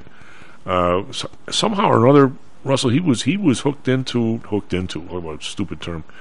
He somehow had something to do with a fire on a ship, and was absolutely crazed about because one of the biggest dangers of ships is fires, and was absolutely crazed about this thing being as fireproof as possible, and the thing had more asbestos in it than like you could shake a stick at. And you know the only thing wooden in the entire ship, the only thing wooden, from what I understand, was the piano. Oh wow! Speaking of which, I'd have thought you'd have been very miffed this morning and almost in tears about the ship with your Bentley on it. Oh, sinking, the ship with the Porsches and the Bentleys and the Mercedeses. I'm sitting there. One of those cars had to be. Well, no. It's the Porsches that I'm most concerned about. Oh, so the wife's Bentley, you don't care about that? I don't care about the wife's Bentley. I care about the 15-year-old who I'm buying a Porsche for her 16th birthday. I'm very upset about that. Now, you know, if you're actually buying a Porsche, I have a feeling you're getting the Porsche. Is a midlife crisis car. No. I have an agreement with my daughters, and they get a car when they turn 16, and that's what they want. A Porsche? Yeah. You're buying a $100,000 Porsche for your daughter? No, I'm not buying a $100,000 Porsche. I'm buying one of those little SUV ones. Oh. So. Yeah, they're very fixated on that, especially the 16-year-old. She's like, is this going to mess things up for me? Driving a Have Porsche? you considered a Jeep? Consider it Chevy. No, I'm not. Can't be right. My oldest boyfriend's family has nicknamed her Porsche Girl. Oh, God. I hope the son wants something. So, yeah, I'm freaking heartbroken, but not just that. There's a lack of supply on something that I've got to demand at some point in the near future. Plus, they just sank a whole ship. How do you know that the Porsches on there weren't the little SUV? I'm hoping that they weren't. There was one guy that was interviewed that had a custom built one that was on that thing on that boat coming over, and he'd ordered one that was like a plum purple color. And I think the fire and then the ship sinking saved him from himself. I think he needs a salvage company. S&P futures up 17. S&P futures up 46. Be right back, Stocks and Jocks. How much confidence do you have that your investments will make you wealthy? Do you truly know the odds? Welcome to Luckbox, the control freak's guide to life, money, and probability. Luckbox shows you how to factor in the likelihood of success before you commit to an investment or any other life decision. Your brain is smarter than your gut, and that's why you owe it to yourself to read Luckbox. We've made it easy because Luckbox is free for 1 year at luckboxmagazine.com/jocks. Each new issue dives deep into the current investing climate, separates the signal from the noise with timely, actionable trading ideas, and equips you with savvy investing tactics you don't already know, all while exploring how to live your best life through music, spirits, food, sports, travel, fitness, and a whole lot more. Luckbox is the essential magazine for proactive investors who are hell-bent on controlling their financial futures. It's for overachievers and alpha types who don't buy into Wall Street's investment gurus. It's for mavericks who believe in life, luxury, and the pursuit of happiness. It's for you. Smart investors don't bet on possibilities, they play the probabilities. Luckbox is $7.99 on newsstands, but you can subscribe for 10 free digital issues at luckboxmagazine.com/jocks. Don't rely on luck. Get Luckbox at luckboxmagazine.com/jocks. Hello, this is Tom Howell, the Chief. We've talked a lot on the show about risk and suitability, about how your portfolio should match your age, income, and risk appetite. It's been hard for investors to maintain that suitability in the last several years due to a Fed strategy that has driven interest rates to virtually zero. You may have even heard that the Fed was trying to drive conservative investors to a riskier portfolio on purpose, for whatever reason. I'm sure you're aware of investors that took some increased risk, such as longer-term fixed-income securities, and are now unhappy with that choice. At PTI, we've always stressed total portfolio risk awareness and tried to minimize chasing returns in a tough environment. Well, now it looks like maybe interest rates are moving more towards historical levels. Everyone needs to be aware of what that continued movement might do to your portfolio, both good and bad. We also have a stock market that seems to have stalled, at least for the short term. I think it's time for everyone to take a serious look at their goals, their risks, and their portfolios. Do they match? If not, we can help. We have a Signature Protected Index program. We have ways to hedge against interest risk. We can make that portfolio right for you again. Go to PTIsecurities.com or call us right now. The market can change very rapidly. That's PTIsecurities.com. Hi, I'm Audrey Johnson, an owner of HomeSource Realty and a frequent contributor to Stocks and Jocks. If you're nervous about the stock market and considering diversification, or are looking for a rate of return way better than your banks, consider adding rental properties to your portfolio. Whether it's a condo, single family, or multi-unit building, I can help you select a property that meets your financial needs. Call or text me at 708-349-3456. That's 708-349-3456. Or visit my website at myhomesourcerealty.com. That's myhomesourcerealty.com. Stocks, jocks, Stocks and Jocks. Stocks and Jocks. You are out of control. Here, right now, right here, right now, right now.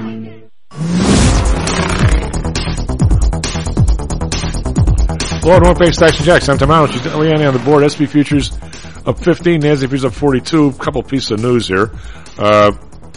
Powell says even though highly uncertain times are because of the Ukraine, he still says it's likely appropriate, whatever that means, to raise rates at the next meeting. So we got that going for us. We also got 475,000 people ADP says were hired last month. And we're going to ask Russell why the ADP numbers don't ever really seem to match the other numbers, at least rarely. Dow futures are up 146. We got the European DAX up 15 now, barely up after getting hammered yesterday. FTSE down up 49.7%. CAC around up 16.2%, so a slight bounce. Asia, no bounce. Yesterday they were up over there. Today not so. Nikkei down 451. That's 1.7%. Shanghai only down. I'm sorry, they're down 451. Shanghai down 4.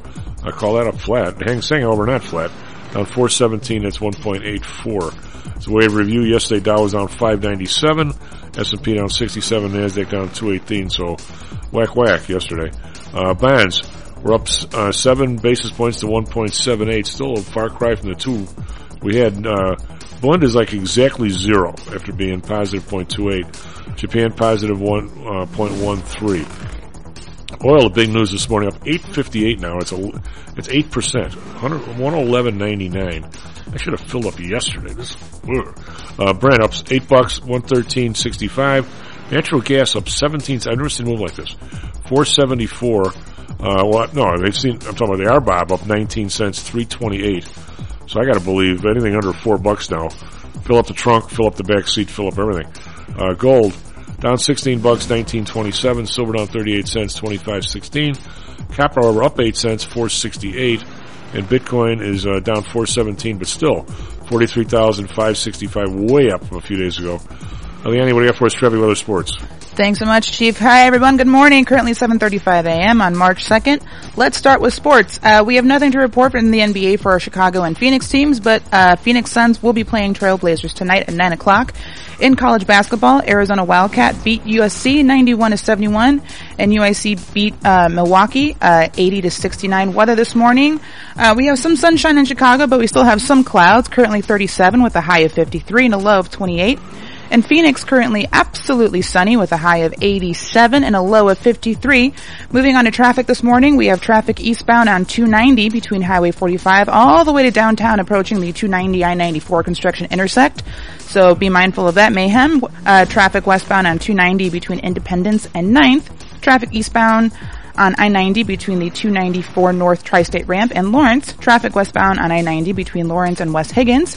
Traffic eastbound on I-94 between Toohey and South Union. Traffic westbound on 94 between 130th and West Addison. That's a huge stretch of traffic, so be mindful of that coming into work this morning. Traffic westbound on I-55 between Route 171 and South Kesley, partially due to an accident just before the California exit 289, so be mindful of that.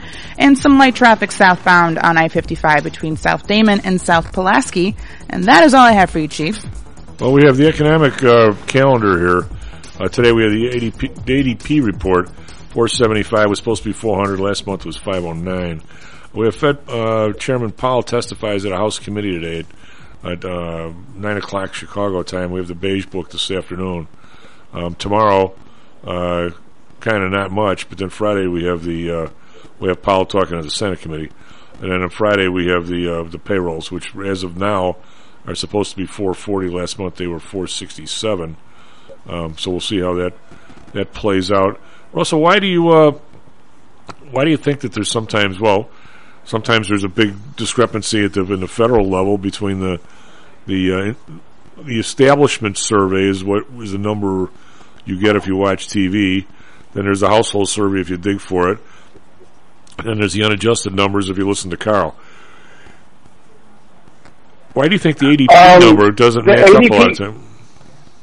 Well, I was just going to say the ADP number is nothing but private payrolls and doesn't include the government at all. So that's one of them right there. It also kind of skews towards larger employers, ones that contract with ADP for payroll services, and there are more and more like lower cost versions of ADP that work with small businesses. In fact, a consulting firm that I work with, we dumped ADP for something else going into 2022. So maybe according to ADP, suddenly 14 people lost their job. I don't know. But that's where there are a couple of reasons that periodically you get a big disconnect between the ADP number and the one that the government gives us. But also the government number they'll finagle the number for seasonality. And so that seasonality sometimes comes into play with respect to a difference between the ADP number and the regular employment number. It's about a 50-50 coin toss whether or not the ADP number is a good leading indicator for the for the regular employment number. Well, but as a number, I have to believe that the one that is the most accurate for what it measures got to be the ADP number. It's the actual number of people getting a check, right? Yeah. So I mean, if it doesn't match up, if it doesn't match up, I've always been the one that says, why question the ADP number? Question the other number, right? Oh yeah, I would totally question the other number. I wouldn't question the ADP number. Is just a quantitative count, and probably more accurate. What are you're close to the younger people, and by the way, it's keeping you younger. I've noticed that being with the young people, you've become much more I don't know, seemingly worldly wise since you've been hanging with these guys that teaching in class again instead of the Zoom, and you see. Oh, it helps tremendously. But no, it really does. The in-person discussions, but not just that. I'm teaching about 100 MBA students in the Kelly School live now, and those are great conversations. That's got to be fun. That's got to be a lot of fun. It's fun and scary. They're smart. How old? I mean, do you have a?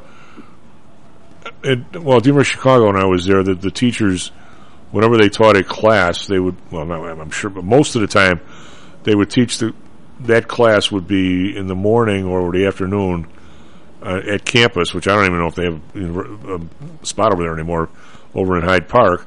Then they would teach it at night, and they would get to talk to the younger people like me, just out of college, and the other people who were could have been any age, and maybe some of them taught an executive program, which puts you at another level totally. Do you what are the age ranges? Do you guys have a night class that you do as well for like a 190 program, or do you just have the Dude, all I teach is at night. Okay. Even undergrads. Really? I'm so loopy. You should attend one of my Wednesday night classes when 9 p.m. rolls around after being on with you and then working all day. So we only have even the undergrads I teach. The earliest class that I have that starts at 3 o'clock in the afternoon. Really? So there's no like 9 o'clock class? But the MBA all the MBA students I teach are working during the day. Well, what about are there 9 o'clock classes on campus, for lack of a better term? Yeah. But so I'm just not scheduled for that. Right, so you've got all ages in there. So you got guys that are working. You got everything. Well, that's got to be better. That's got to be a lot. Oh, it is. No, I got a wide variety. I've got a really great cross section of people, however you want to slice it and dice it. I really do, and it's great. It's absolutely wonderful. Well, if you could one of these days, I'm sure you have better stuff to talk about. Ask them, since you got all these surveys. What I'm getting back to here is your establishment survey, which is the number you get every week. So the number you get Friday, if it says 400,000 jobs, that's an establishment survey. They allegedly randomly sample places that hire people of all kinds of different sizes. I mean, this is the shtick anyway, and they figure out people that lost a person, gained 2 people, and that's where that number comes from with an adjustment. Correct? There's a adjusted and unadjusted number, but there's also something called the household survey, where they will call people's homes or somehow access people's homes and say, how many people do you have working there or living there of working age? 5. How many of them were full-time employed last week? 5 or 4 or none. And at the end of the day, at the end of the year or a decade, those numbers obviously should match. The same people that are leaving the house going to work should be the same people that are showing up at work, right? I mean, but my question is, all these surveys that people used to do by essentially phoning home, how do you do them now? I mean, how many people have landlines? And if they do, I have a landline and I don't even know the number. I use it only, but honestly, I use it only for if I have a work call at night, because your connection is so much better on a landline. But I mean, the only people that ever call it are, the thing will ring 10 times on a Saturday. I know it's somebody wanted me to buy. It's nobody you want to talk to. Right. I used to have the exact same situation. So I had a backup landline in case I was having cell phone trouble. Or had a very important call. Or to call into you. I actually used to use that phone number to call into you. You can be honest. You can be honest with people. You can say you have it for when you can't find your cell phone, so you can call yourself. No, you want to know the real honesty is I would have work calls. I live near one of the grade schools, and I would have a standing work call a couple of times a week at the same time all the moms were dropping their kids off at school, and my cell phone would drop because all the moms would drop the kids off at school and then make a call. Well, I'm dead serious. It would only happen at that time, and it happened, too frequently, so I got a landline. Well, and then I wanted to come in clean, crisp and clear when I talked to you. Well, but the survey thing, I don't know how you do that anymore. I think it's why the polls missed Trump getting elected so much, and why our elections have not turned out quite like the polling data says that they should have the past couple of times around, because they haven't figured out a way to possibly keep up with technology. Well, how do you do a random sample? I don't see how you can. It's never possible. It's damn near impossible because the only people that still have a landline at home are older than you and I are, and answer the phone anytime it rings. That's the only one. And so you're not getting a true survey. You're not getting a true survey of the majority of my students. No, I mean if you're, I got 2 seconds here. I'll give we have plenty of time, but I'm going to give if you're going to do a random sample, and Russell, I'm going to bet you're better on statistics than I am because that was not my forte. But if you're trying to sample 1 million people, you can probably do it with 100 people. However, you better use a random number table or get your computer to generally. You better get every single one of those 100 people, not the guy next door, not the guy across the street. Mm-hmm. If you do, you probably got a pretty serious survey. But if you don't, if you miss on 10 people, you might as well throw it out, right? Right, and if you know what the actual population is that you're trying to get an idea of what their group think is, I guess, or what they're all thinking is a big group. So hopefully you're hitting it demographically where you're matching up with that. But I doubt that people have the patience to give that sort of information right off the bat. Right, and if you don't get, what do you identify as, and all that kind of stuff. Now you're making me think the next time somebody calls to a survey, I should do it to see how they're done. I'm probably going to do the next one too, just for laughs. All right, now we have a few minutes left, and we got. What about the VIX? What about these elevated volatility levels? How long are they going to last? How the hell do you trade? Do you have any thoughts about after the incredible up and down during the day, the intraday moves? Are you guys tracking those at all? I track those, and I compare them to.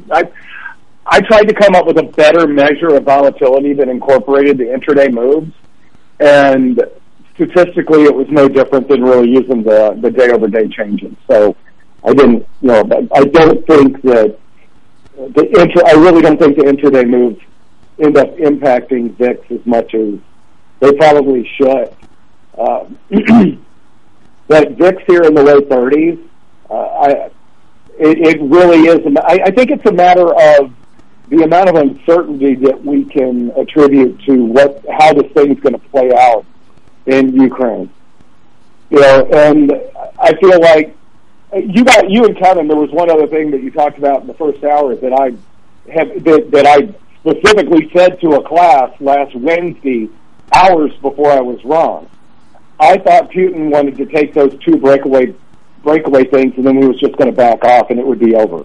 I think a lot of people thought that, and now he's painted himself into a corner. And unfortunately, the only real the best way that I see this thing playing out is honestly if he's taken out one way or another. If he's either just they take his office away from him, or if he's taken out the way he takes people out. But I feel like VIX is where it's at right now because nobody has an idea of how this thing's going to play out, and VIX rises when there's more uncertainty. Do you think and that you don't want to? And I do think that just talking to a couple of other people that follow the markets more closely than I do, that kind of think like I do, VIX climbing yesterday was really a matter of there was a fear that Biden was going to say stuff that was going to be bad for the stock market. And he didn't do that. I thought he was going to beat up on companies a lot more than my understanding than he did last night. But it was I wouldn't have been surprised if there had been an announcement of price controls or something like that as well. Oh God! And I didn't know. But see, that's the thing: is you say, "Oh God," I say, "Oh God." I don't think the majority of people in Washington, D.C. that have a say in these things, like Congress or anybody in the executive branch, would consider that a bad thing. I'm going to say that in my lifetime, the single worst economic policy was Nixon's wage and price controls. Mm-hmm. And yet, we might see him again. You're right. In kind of the closest comparison that I've seen with Ukraine is Israel early 70s. Yeah. And after that, and that was probably the tipping point for a lot of bad stuff that lasted almost a decade. Well, it's even though Israel didn't get beat. Well, your buddy Churchill, his quote about the Americans, they will eventually do the right thing after they've tried everything else first. Yep. We're worse at that. And how can you have any confidence whatsoever in our country doing the right thing when you look at the string of leaders we've had? And it's both sides of the aisle, but the string of leaders that we've had since Reagan. And I feel like Reagan was he wasn't perfect. None of them are perfect, but I feel like he was a very strong leader. If anything, look at the presidents that we've had. How many of them would you want to have your back in an alley fight? Even at their death? No. None. Yeah. I mean, Reagan might have been the last one there as well. Well, he was Nixon didn't look intimidating, but he probably would be the kind of crazy you didn't want to fight. He did Western movies. He had to be tough. Yeah. He did Western movies. He had to be tough. Yeah. I'll check on Nixon. Yeah, Reagan was tough too. Yeah, it is stunning to me that we have this alleged education and we have people, like you, trying your best, and people trying to learn. And I was in there once as a learner, not as a teacher, and I'm jealous of that of you, by the way. I don't get the things that I'm seeing repeat. Maybe it's time, I shouldn't be here anymore or something, but to this day, if you walked anywhere and asked people who is to blame for the inflation in the 80s, I'm gonna bet you 90 to 95% of the people are going to say Jimmy Carter. Yeah, but it came before him. He inherited a really bad situation. Yet they forget about Nixon with the wage price controls. They forget about Ford with the whip inflation now buttons. And now yesterday, before the State of the Union, everybody talked about Biden's inflation problem. And I've been on the air on this podcast and on various stations for 12 years now with Mr. Matty Weber. And you know what? But the first show, if you could go back and listen to it, I'd say, hey, what these idiots are doing with this money supply, we got an inflation problem coming. I mean, it kind of took a while, just like it did back then. Like, it took a real long time. Yeah. But, does anybody really think that this isn't and the idea that once the supply chain, we have a leader who says once the supply chain straightens out, we'll be okay. For God's sake, does he have any idea how entrenched it is in hospitals and how entrenched it is in schools? And I mean, this is insane. How does our population? I mean, ask your class. Do me a favor. Next time you have a class, ask them what does inflation really mean? Say you put, and this is the part I understand. I think, Russell, and when we talked about this last week, that if you go out 30 years everybody's expectation of what inflation is going to be over 30 years is going to be into that 30-year rate. Okay, I get it, because I remember back in the day when the near-term rates were 16 and the long-term rates were 12, because people thought it was going to come down over the next 30 years, and they were correct. But what I want to know is, in the next year, you and I can argue and wing water balloons at each other, or whether we think it's going to be 9, 10, 11, or 12 over the next year. But it's not 0. Why does anybody, why does the population put up with giving their money to people and getting it back, knowing it's be 10% less when they get it back? And somebody with $1 million in the bank, there are people, in 2 years, that's going to be worth $800,000. Yet nobody seems to care, or nobody knows. Why people are silent about this, I have no idea. They haven't had to actually live through it. They're just now starting to feel the impact of it. And that's why they're saying nothing, but they're going to start saying stuff. It's becoming more and more of an issue off the bat. And you're going to see it hitting in all areas. And, the one that most people don't see that's really shocking sometimes is the price of milk. It goes up tremendously during difficult periods, and when you're living check to check, which unfortunately over half of Americans do, it's going to hit you very quickly. When you don't, one of two things is going to happen: your credit card debt's going to start going up because you're going to maintain the same lifestyle, or you're going to have to cut back on a lot of things. Are you were you stunned again last night? Well, you didn't listen, but the incredible amount of lip slapping that was done regarding the lower and middle class. If I had to take the last 30 State of the Union messages, or addresses, I'm going to say 30% of all of them have to do with the lower and middle class and how much they're helping them. In the last 30 years, the middle class has almost disappeared. Have they done anything for the middle class in 30 years that you can think of? They disappeared, and then they turned them into the lower class. I mean, but everybody, all they do is talk about them. It's like they're still I here. know, but there's probably a consistent middle class in the U.S. It's just not the one that you and I grew up with. Where in order to be a middle class household, you definitely have to have both parents working. You've got to depend on the local public school. Whereas there were lots of little private schools all over. But you're really, how come they were affordable? Well, how come people don't do the math? I mean, because the president talked last night regarding child care. Now, let's say, for instance, doesn't have to be this way. You are the major breadwinner, the male, which traditionally has been the role, but certainly not lately.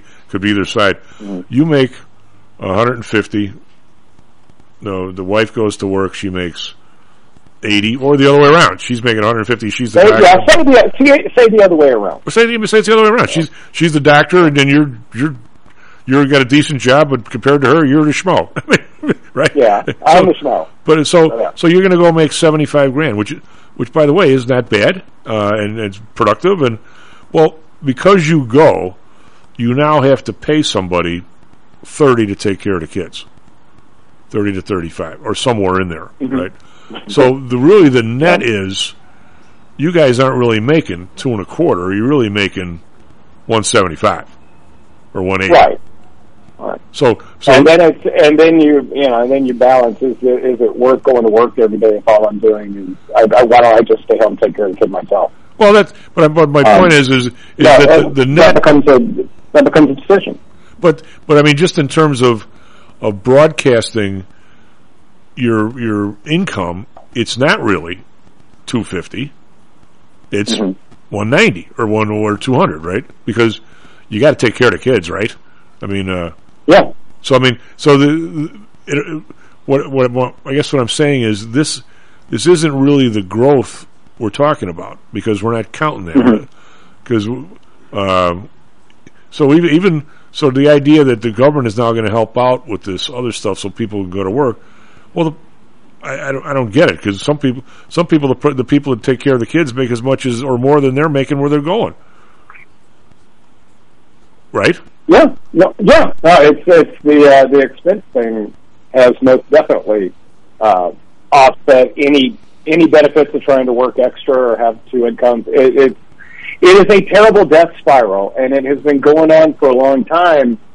We're just bumping up against, the reckoning point. And you and I, ever since I've been on with you for like 3 or 4 years now, and I've always, we've always said that this is going to catch up with us, and unfortunately, and it's not something that we're beating our chest and going, look, we were right, but it's most definitely, it's here. Well, the good news is that the people on the show, you, Kevin, and once in a while he comes in, Professor Hal Snar, you're doing something about it. I mean, you're trying to. I've been banging my head against the wall forever. Well, it's not the day. I really wish I had, because there would be students that would debate me on the inflation thing and go, why should we care? I really wish I had their email addresses so I could send them I told you so. Oh, God. Well, I wish you were closer. I could be like a 5-minute guest lecture for like one class if I brought beer. Oh, we'll get you down here at some point. Maybe there'll be a sporting event. All right. By the way, are you? We can use the studio down here. Is it safe to buy the market? Real quick, we got to go. Okay, goodbye to the market. Oh, you say? Is it safe to buy it? Is it safe to buy? No. 3,800 on the S&P. Mr. Rhodes has set the level. Okay, good. We'll remember that. That is what I'm waiting for. SP futures up 14, NASDAQ futures up 30. Have a nice week, buddy. Back tomorrow, Stocks and Jocks. Stocks and Jocks is brought to you by PTI Securities and Futures. Go to PTIsecurities.com. PTI Pro Direct. Trade for as low as a penny per share and $1 per option contract. Learn more at PTIProDirect.com. Nadex, offering an intuitive way to trade the financial markets. Visit Nadex.com.